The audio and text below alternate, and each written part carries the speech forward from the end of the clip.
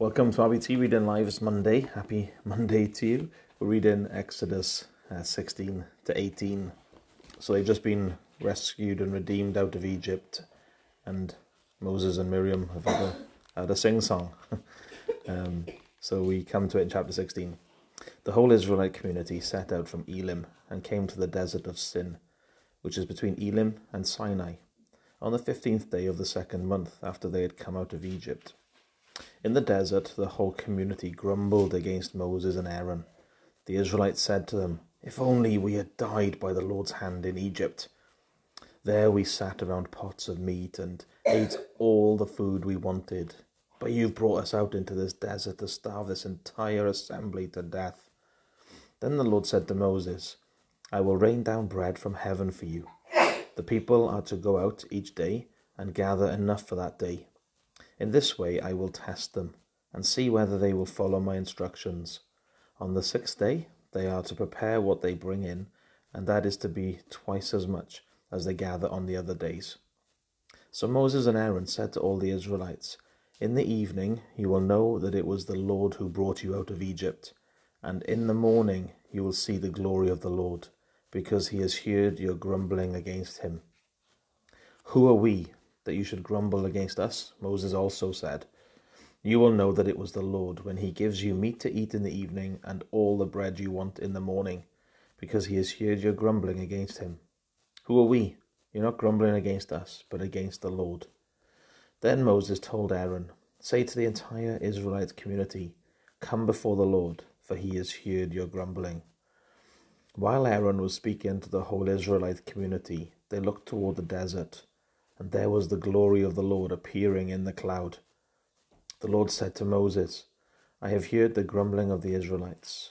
Tell them, at twilight you will eat meat, and in the morning you will be filled with bread. Then you will know that I am the Lord your God."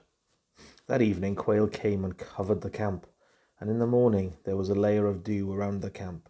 When the dew was gone, thin flakes like frost on the ground appeared on the desert floor. When the Israelites saw it, they said to each other, "What is it?"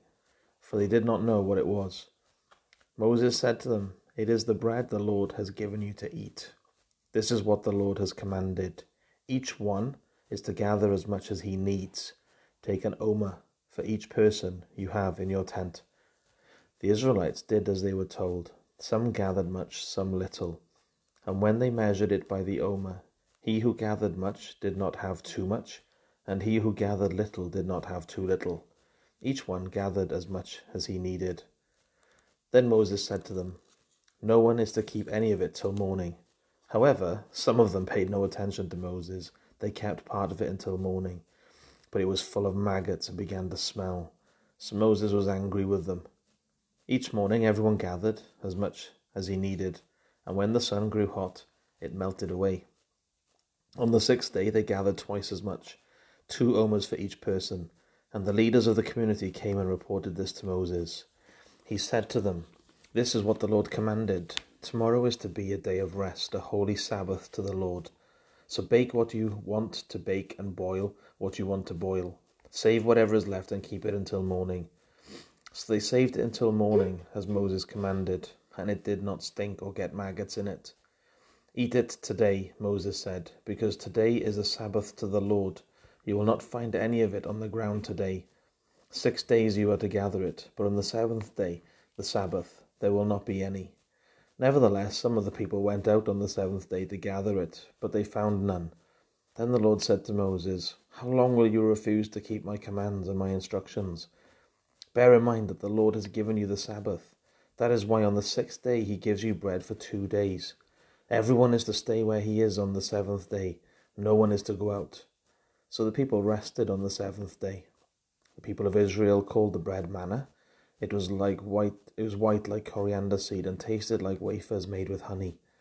Moses said, "This is what the Lord has commanded. Take an omer of manna and keep it for the generations to come, so they can see the bread I gave you to eat in the desert when I brought you out of Egypt." So Moses said to Aaron, "Take a jar and put an omer of manna in it. Then place it before the Lord to be kept for the generations to come." As the Lord commanded Moses, Aaron put the manna in front of the testimony, that it might be kept. The Israelites ate manna 40 years until they came to a land that was settled. They ate manna until they reached the border of Canaan. An omer is 1/10 of an ephah. The whole Israelite community set out from the desert of Sin, travelling from place to place as the Lord commanded. They camped at Rephidim, but there was no water for the people to drink. So they quarrelled with Moses and said, "Give us water to drink." Moses replied, Why do you quarrel with me? Why do you put the Lord to the test?" But the people were thirsty for water there, and they grumbled against Moses. They said, "Why do you bring us up out of Egypt to make us and our children and livestock die of thirst?" Then Moses cried out to the Lord, "What am I to do with these people?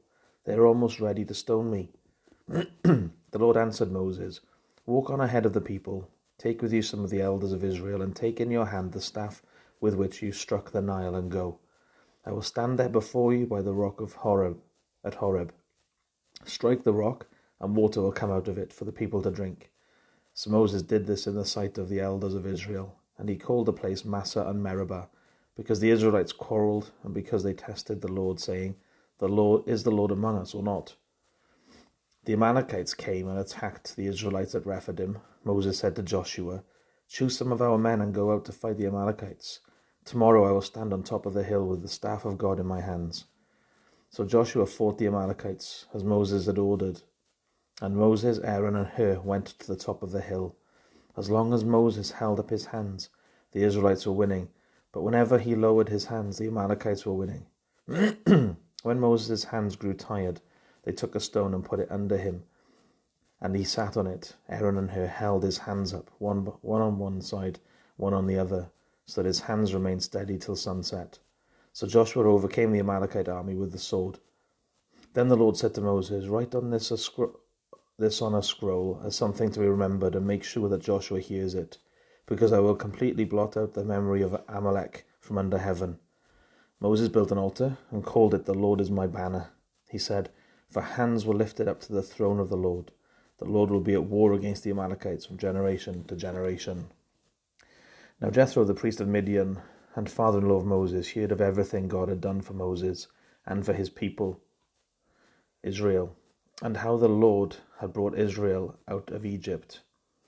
After Moses had sent away his wife Zipporah, his father-in-law Jethro received her and her 2 sons.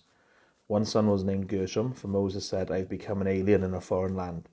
And the other was named Eleazar, for he said, "My father's God was my helper. He saved me from the sword of Pharaoh." Jethro, Moses' father-in-law, together with Moses' sons and wife, came to him in the desert, where he was camped near the mountain of God. Jethro had sent word to him, "I, your father-in-law Jethro, am coming to you with your wife and her 2 sons." So Moses went out to meet his father-in-law and bowed down and kissed him. They greeted each other and then went into the tent. Moses told his father-in-law about everything the Lord had done to Pharaoh and the Egyptians for Israel's sake, and about all the hardships they had met along the way and how the Lord had saved them. Jethro was delighted to hear about all the good things the Lord had done for Israel in rescuing them from the hand of the Egyptians. He said, "Praise be to the Lord, who rescued you from the hand of the Egyptians and of Pharaoh, and who rescued the people from the hand of the Egyptians. Now I know that the Lord is greater than all other gods, for he did this to those who had treated Israel arrogantly." Then Jethro, Moses' father-in-law, brought a burnt offering and other sacrifices to God. And Aaron came with all the elders of Israel to eat bread with Moses, his father-in-law, in the presence of God. The next day, Moses took his seat to serve as judge for the people, and they stood around him from morning till evening.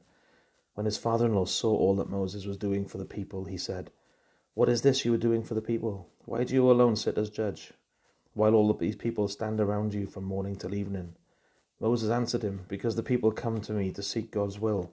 Whenever they have a dispute, it is brought to me, and I decide between the parties and inform them of God's decrees and laws." Moses' father-in-law replied, "What you're doing is not good. You and these people who come to you will only wear yourselves out. The work is too heavy for you. You cannot handle it alone.